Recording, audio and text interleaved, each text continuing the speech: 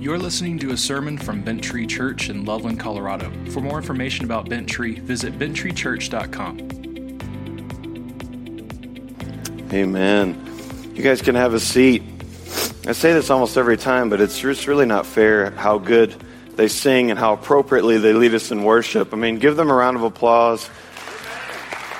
It really isn't to praise their ability or anything. These people love Jesus, but it's not fair that they make me cry every time before I have to say things. So, my name is Frank Trimble. I work for an organization called Family Time Training, and we exist to equip grandparents and parents to pass the Christian faith to the next generation in the home. And it is just such a joy and excitement, a privilege that I feel to be with you today. I get so excited when it comes time to preach at Bent Tree Church. And so I'm just so thankful for what God is doing in this place. And I'm so anxious to see what He will do in this service and in the next service. I don't take this opportunity lightly. Here in a moment, I'm going to read our passage and then I'm going to pray. But before I do that, I just want to say a quick note, just a little quick few things here about Father's Day. And I want to encourage you with something. This isn't just for fathers. This is for everybody in the room. We really aren't going to base the sermon today on men in the church or men in the world or what dads should do better. And let me say this in another way. The sermon won't be based on you guys. Does that make sense? And let me tell you why that's an encouragement. I wouldn't want to base any sermon on any person, but it would be like if I wanted to base it on you men or anybody else in the room, it would be like us handing out mirrors as you walked into the building and encouraging you to just hold it up in front of your face while the announcements are given, while worship through song happens, while worship through the word happens, and just keep it in front. Keep your eyes on yourself. And as soon as we say you're dismissed, wait until you get all the way out of the building so you don't see any other brothers and sisters, then put your mirror down and drive home. How discouraging. I don't want to look at myself this morning. I want to look at God. Amen. Okay, so I hope that encourages you this morning. And in the same breath, we're going to give an opportunity just in a moment to pray for the fathers in our lives, or maybe the fathers that never were in our lives. I'm so excited to be with you this morning. I'm going to read our passage. I'm going to ask you to do something with me. Would you stand for the reading of God's Word? I'm reading from the Christian Standard Version this morning. We're going to be in Psalm chapter 68, and we're going to start in verse 1 and end in verse 6. God arises, His enemies scatter, and those who hate Him flee from His presence. As smoke is blown away, so you blow them away. As wax melts before the fire, so the wicked are destroyed before God. But the righteous are glad. They rejoice before God and celebrate with joy. Sing to God. Sing praises to His name. Exalt Him who rides on the clouds. His name is the Lord. And celebrate before Him. God in His holy dwelling is a father of the fatherless, a champion of widows. God provides homes for those who are deserted.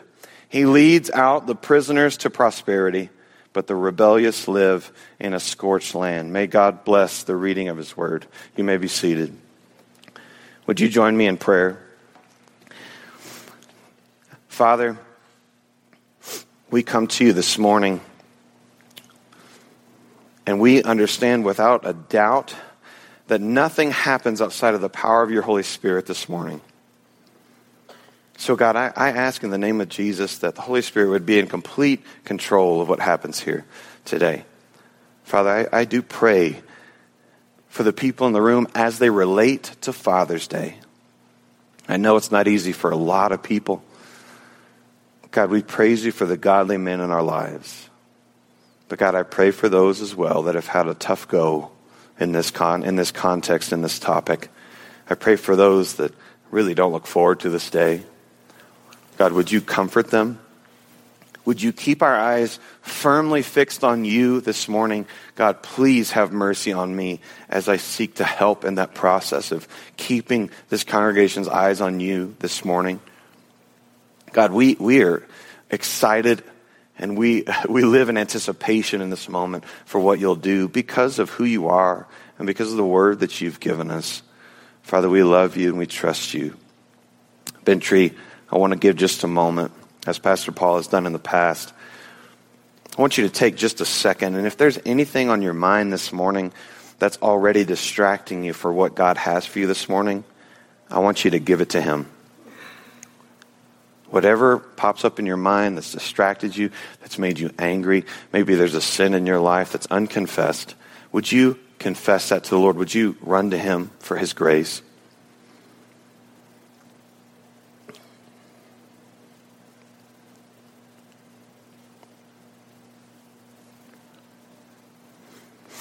And one more thing before we begin our passage.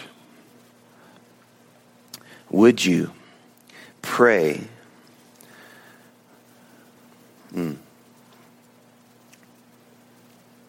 If you've been harboring guilt against or anger against your father, your earthly father, would you confess that? Would you forgive that person?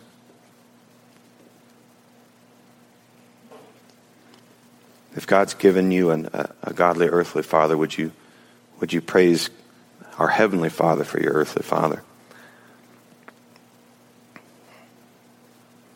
And finally this,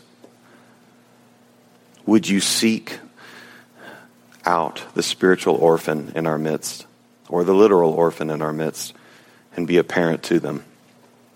Pray for that. In the name of Jesus, we pray. Amen. Amen. One of a commonly given phrases that I heard growing up and that I felt and that I really believed was this phrase: "My dad can beat up your dad." Right?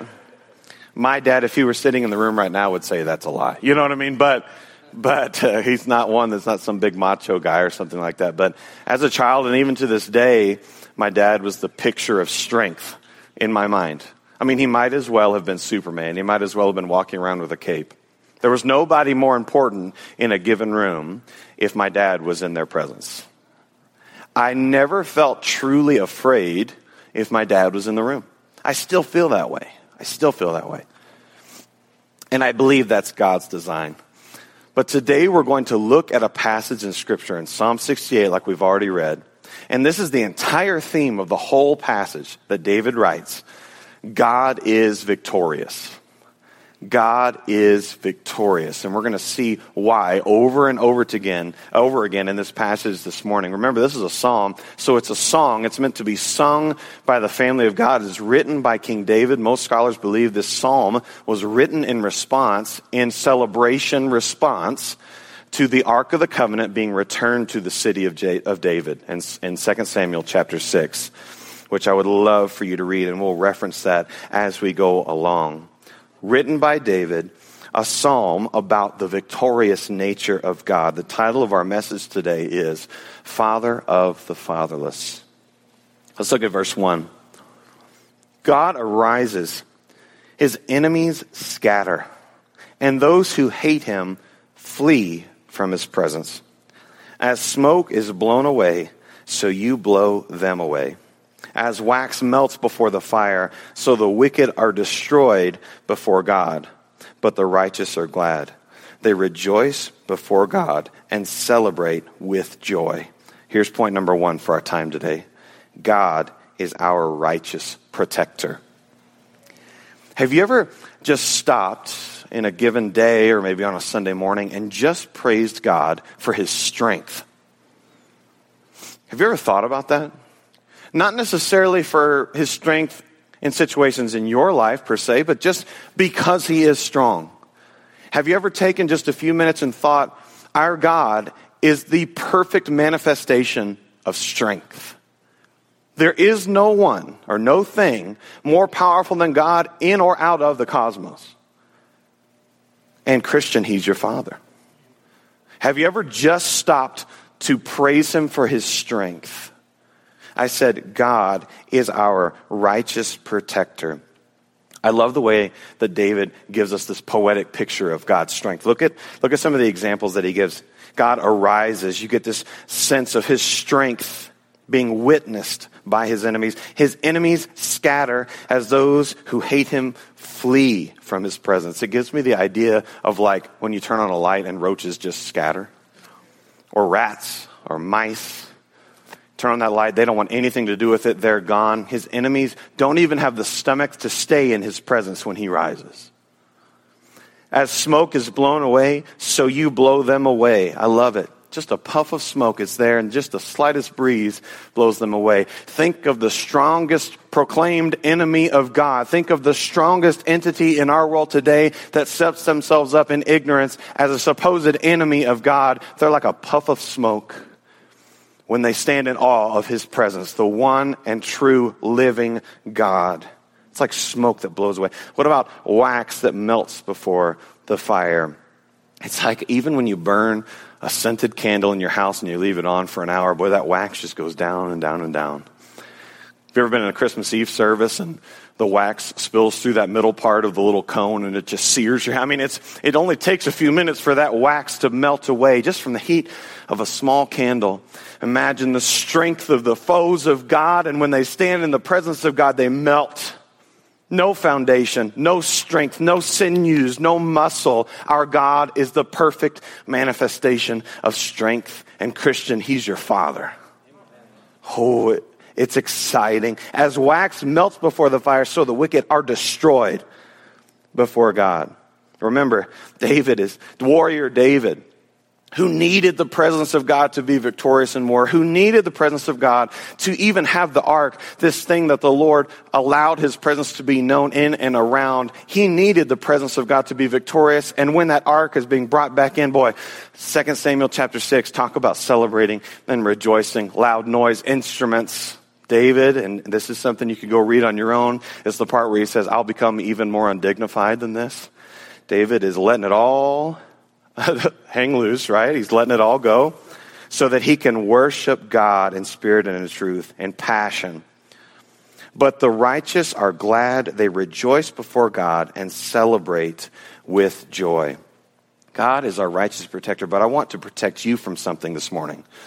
You might read a passage like this, and you might get tempted a little bit to find the enemies of God, to identify the enemies of God, and begin pronouncing threats on them in the name of God. This won't always look like you standing in the face of an enemy and quoting Psalms to them. This might look like you jumping online and defending God with all of your strength and all of your prowess, because you have been found in the seat of righteousness, and they are the enemies of God. So you stand in God's place and you condemn them with the words of the Psalms. You find other imprecatory Psalms and you say, man, I'm going to come after these people. I want to remind you of something this morning. Ephesians chapter 2 says at one point, before you were a Christian, you were objects of the wrath of God. Objects of the wrath of God. What that means is you were destined to receive the wrath of the living God, not the wrath of Satan, not the wrath of the world, the just and righteous wrath of the living God. But God made you alive in him. You are saved by grace through faith. It's not of your own doing. There's nothing you could have done to be welcomed into the kingdom of God outside of his work, his alien righteousness being applied to your life. Friend, anytime you begin to feel strong, anytime you begin to feel like you're going to correct the world, remember that you deserve nothing but death and hell. I deserve nothing but death and hell. But God in his divine mercy and grace came in and said, I'm going to redeem you. I'm going to rescue you. Him rescuing you out of the pit that you were in and the path that you were on is another expression of his strength. And let me say about verse 3, you're talking about, so what about this righteousness part? But the righteous are glad, they rejoice before God and celebrate with joy. 2 Corinthians 5:21 says, for our sake he made him to be sin who knew no sin, so that in him we might become the righteousness of God.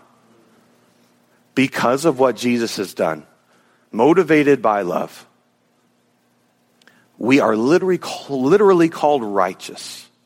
Not because of our good works, not because of our intellect, not because of our resume, not because of how passionately we sing, not because of how righteously we can debate, nothing like that, but because of what Jesus did on the cross, dying, bearing, and rising again, and ascending into heaven 40 days later. You are called righteous Christian. You receive the just verdict of righteous because of what Jesus has done. Both realities should cause us to praise him for his strength. God is our righteous protector. When the enemies arise, his strength, as we've talked about all morning, if you've noticed, his strength is what we stand behind. You know that phrase, my dad can beat up your dad. Let's redeem that statement a little bit. There is no supposed strength that can stand in opposition to the living God. Let me say that again. There is no supposed strength that can stand in opposition to the living God. Have you ever thought about that? People may think they're strong. The enemies of God, and there are many, may think they're wise, may think they're powerful, but it's really an illusion when faced with the reality of who God is. What do we do with this information, David? Where do we go from here? Verse 4, sing to God. Sing praises to his name. Exalt him who rides on the clouds. His name is the Lord, and celebrate before him. Do you know that singing isn't even an option for the child of God? Did you know that singing isn't even something we can take or leave? It's commanded many times in Scripture. David says, in response to who God is, our righteous protector, we must sing. Singing isn't some random thing that we came up with. Singing and music is a gift from God, and David is one of these chief examples of using music for the passionate praise of God, even if he looks like a fool. Sing to God, people. Sing praises to his name. Exalt him who rides on the clouds. His name is the Lord, and celebrate before him. This rides on the clouds language is a slap in the face to the false god Baal, who was the storm god of the Philistines. It's like saying, I'm going to expose this false god for who he is. This is the righteous God. He's the one who rides on the clouds. Verse 5, God in his holy dwelling is a father of the fatherless and a champion of widows. God provides homes for those who are deserted. He leads out the prisoners to prosperity, but the rebellious live in a scorched land. Remember, I said the title of our message today is A Father of the Fatherless. But here's the second point. God is our merciful Father. At the beginning of this talk, I said this message is not based on you, dads. It's not contingent upon you. It's based on God coming out of his word. But here's something that every one of you have in common. Regardless if you had a wonderful biological or adopted father, or you never met a father. Whether your experience with your dad was altogether blissful and blessed, or maybe it was very, very awful. Every one of us in this room has a need to be in a relationship with our perfect heavenly Father. Regardless of who you are, regardless of your background. Every one of us has a need, but realize that David's point in here is not simply that God is the father of the fatherless. He's got a bigger thing in mind here. God in his holy dwelling is a father of the fatherless. It's difficult now, and it was difficult then to be an orphan. God's heart was with the orphan, and still is. The literal orphan. And a champion of widows. Again, it's difficult now, but I would go so far as to say it was more difficult back then and in the time of Jesus to be a widow, financially, socially, emotionally. I mean, you name it.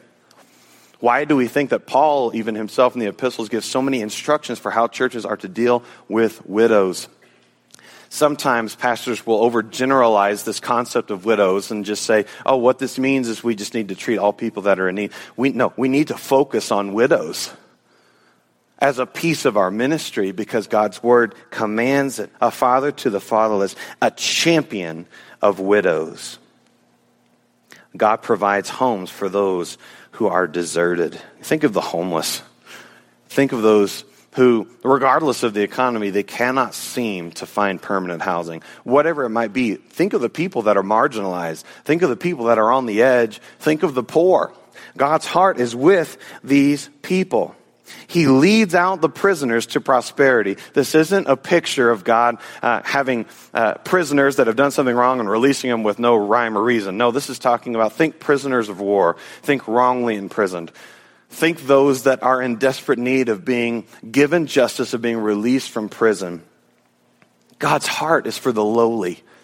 God's heart is for the marginalized. Sometimes I like to say it this way: God's heart is for those people that smell bad. They might be annoying. They might be a nagging presence on the side of the road.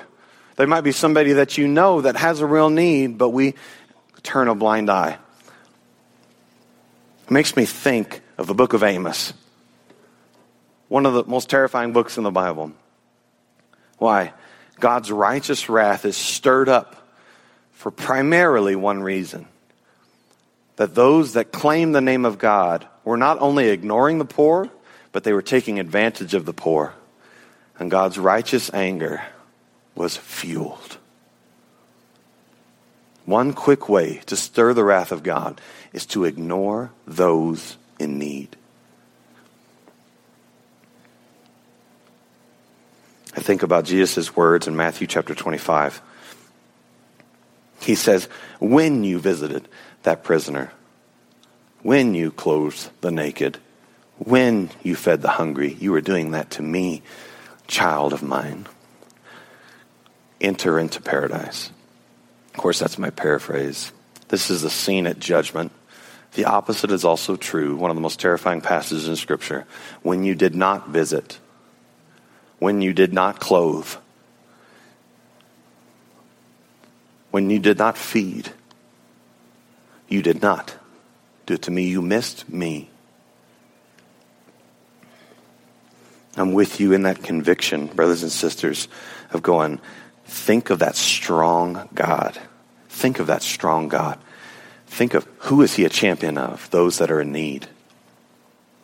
Hear me clearly. It's not just those who have an obvious need, though, this morning. You may be in this place. You may not have met the true and living God.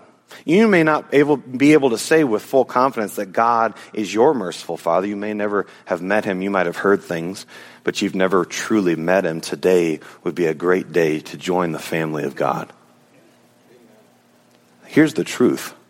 You don't have a choice as to who is king. You don't have a choice as to who is the heavenly Father. He is who he is. That will never change. God does not stand outside of your door, lost person, and knock, begging you to let him be king. He cannot help but be king. But here's the truth. Do you hear his heart?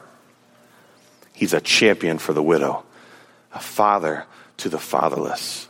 He releases the prisoner. He provides homes for those who are in need. God is our merciful Father. Do you know him today?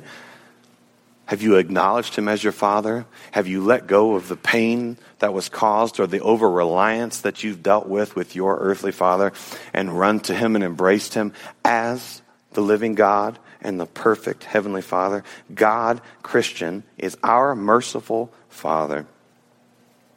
Just a little bit down this passage. Remember, this whole chapter is about the victorious nature of God. Boy, it's a song of praise. David is saying, sing and shout. Look at the strength of God. Look at the provision of God. Look at who he defends. Look at who he fights for. Sing and exalt who God is. And as the psalm continues, it comes to one of these climactic points in verse 18, which should sound familiar to us.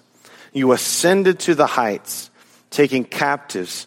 You received gifts from people, even from the rebellious, so that the Lord God might dwell there.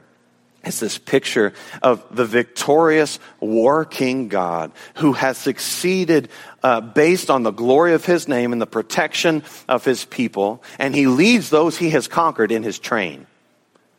Do you get that picture? Those that stood against him no longer stand against him. They have been defeated. They are conquered. And they are in his wake. and he walks in victory. The picture that David has he walks in victory to Mount Zion. This picture of victory. It's like an exclamation point on the end of war. He is victorious. Why that should sound familiar, and this is so cool as I was studying this, I didn't even realize why this should sound familiar to us is that Paul alludes to this passage in Ephesians 4:8. This is what he says.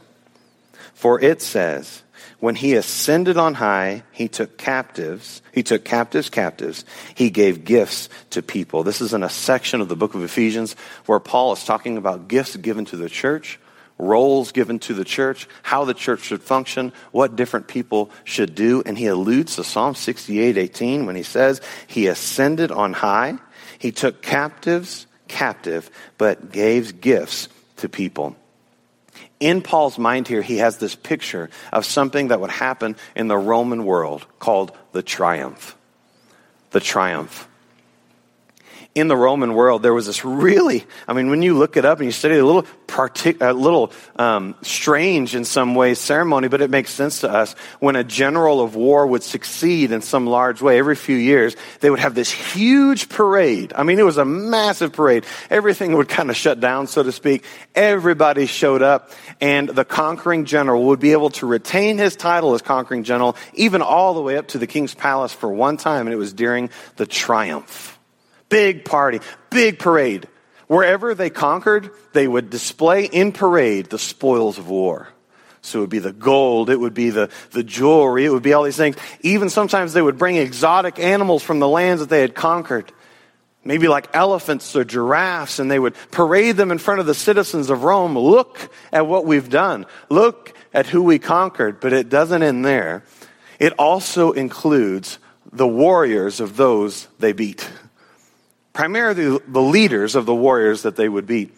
Sometimes if the king would survive, especially, that king would be at the front of that part of the line in shame. Conquered by this general. It's a big party for this general, and there's so many elements of this, so many details. Just picture a huge party. They would even have art displayed of what this nation was like that they just conquered. What is Rome saying? We are the strongest. We are the best. We are victorious, and look what we got. That king used to view himself as mighty. No more. This picture Paul has in his mind. And many different scholars debate on what the captives are that he's talking about in specifically Ephesians chapter 4. At least we know this, that sin and death have been conquered by King Jesus. They are not his foes. One day they will be fully done with. We sang about that. We rejoice in that. We anticipate that. We look forward to that. So certainly sin and death are destroyed. But can I tell you something cool? Do you know who else was conquered? I said who for a reason? You and I. Christian. You and I. What more proof do I have for that? If you want, turn to 2 Corinthians chapter 2, verse 14. Paul again to the church in Corinth with the same idea of triumph in his mind as a picture for the church in Corinth to understand. You get that parade in your mind. You get the led a host of captives behind. Verse 14. But thanks be to God who always leads us in Christ's triumphal procession and through us spreads the aroma of the knowledge of him in every place. Who is held captive? We are. We no longer own ourselves. We were bought with a price. We were bought with a price. I want to read for you Romans chapter 5. We're going to start in verse 6. If you're thinking, "What? I was captured? I've been led. Why would Jesus capture me? What's going on?"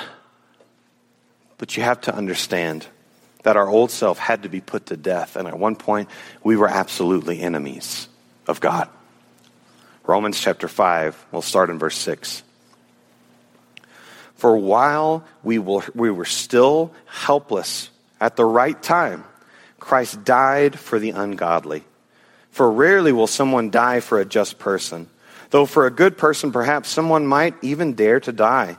But God proves his own love for us in that while we were still sinners, Christ died for us. How much more then Well, we have now been declared righteous by his blood. Will we be saved through him from wrath? For if while we were enemies, we were reconciled to God through the death of his Son, then how much more, having been reconciled, will we be saved by his life? And not only that, but we also rejoice in God through our Lord Jesus Christ, through whom we now received this reconciliation. Helpless, ungodly, sinners, enemies. Remember the smoke? Remember the wax? Remember the picture of cockroaches running away? We weren't just passively enemies of God. We were active enemies of God. Ephesians chapter 2 says, you were following the course of this world, the prince of the power of the air, which is a title for the devil, following the passions of our flesh, but God, being rich in mercy, made us alive in him. Made us alive in him. If I haven't said it yet, the third point of our talk today, and I hope you understand this even more clearly now, God is our triumphant leader. God is our triumphant leader. I love the picture that Paul gives in 2 Corinthians chapter 2. He leads us, is always leading us as captives. He has won us. He has conquered our lost state and has bought us and has us in his possession. And we give off an aroma. In the Roman triumph, there would be incense burning. Can you imagine just the senses that would have been assaulted by this Roman triumph? It would have been a spectacle. It would have been a party. It would have been a celebration. It would have been this general and his host putting their best foot forward, displaying their strength. But it's not incense or spoils of war like money or animals or art. Jesus leads us along. In Ephesians chapter 4, he gives gifts to men, it says. He doesn't receive gifts. He gives gifts to men. And it's great in this idea of leading us captive. He saves us, rescues us, gives us gifts according to Ephesians chapter 4, 1 Corinthians chapter 12, and Romans chapter 12, and then gives those gifts back to the church. We're an aroma. And for those who are being saved, it's a sweet aroma, Paul would say. And for those that are being lost, the aroma of our identity in Christ is a stench. Can I ask you today, are you still spiritually orphaned? Are you still abandoned in your mind? Are you still without hope? Have you been through it? Do you feel lost? Understand, friends, what Jesus came to do will set you free. I will end with this. When Jesus came, he lived a perfect life that we genuinely could not have lived. Perfect obedience to his Father. But he died the death that we deserve to die. He took our place. Literally, before Jesus enters into our hearts, before we become Christians, the wrath of God is pointed at us. Picture it this way. When you become a Christian, that wrath of God is no longer pointed at you. It was pointed at his Son on the cross. He took your place, allowing you, outside of your own strength, to come into a relationship with God. He rose again, defeating death in the grave, appeared to many people over the course of 40 days, gave the Great Commission to his disciples, and then he ascended into heaven. And Psalm 110, explained even further in Hebrews chapter 1, describes his coronation service. King Jesus, the one who conquered death in the grave. The book of Ephesians even describes us as having been raised with him already. Friend, if you've been stiff-arming God in your mind, today's the day to turn to the Father. Christian, if you've been withholding hate, if you've been withholding judgment, if you've been doing these things, you've been justifying sin in your life and just saying, I'm going to do this because of what happened to me, fill in the blank. We're not discrediting what happened to you, but it's time to give it to God. Romans chapter 10 Verse 9 says this: if you confess with your mouth that Jesus is Lord, that means boss and control. If you confess with your mouth that Jesus is Lord and believe in your heart that God raised him from the dead, you will be saved. We're going to give you an opportunity to do that in your seat today, but nobody can force you. There's no magic formula. What's required? Faith in God that produces repentance, so that you could be given a relationship with the Father of the fatherless. Let's pray. Father, I thank you so much for your provision in our lives. God, I thank you for the fact that though I was completely lost and without hope, spiritually abandoned, orphaned,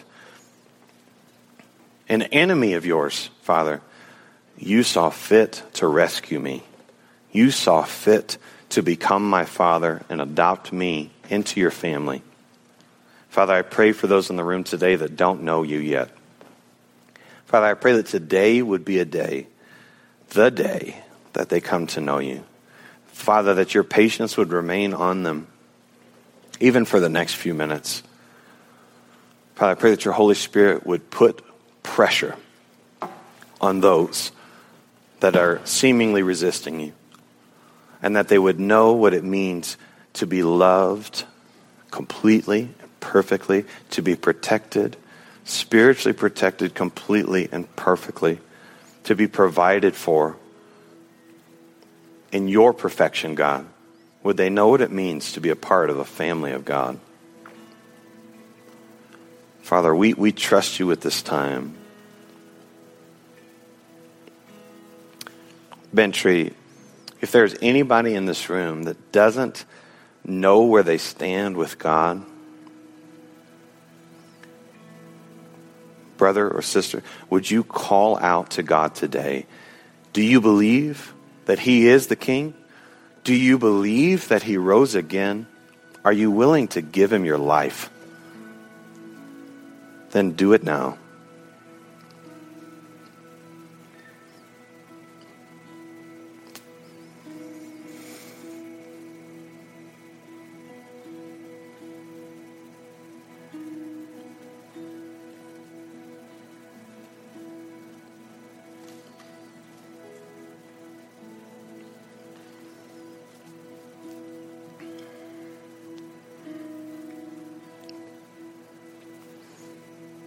If you've done that, make sure that you tell one of your elders. Make sure that you tell one of your Christian brothers and sisters in the room. It's not a secret. What a joy. What a joy.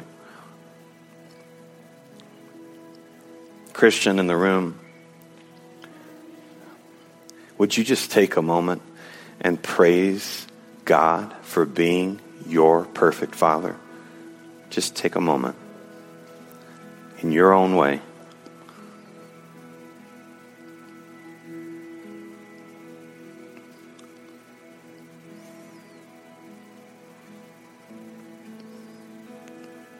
The picture of sitting in his lap comes up, of standing behind him like a kid. Father, we love you today. Thank you for your mercy in our life, God. Be with us as we continue to worship you this morning. In the name of Jesus, we pray. Amen.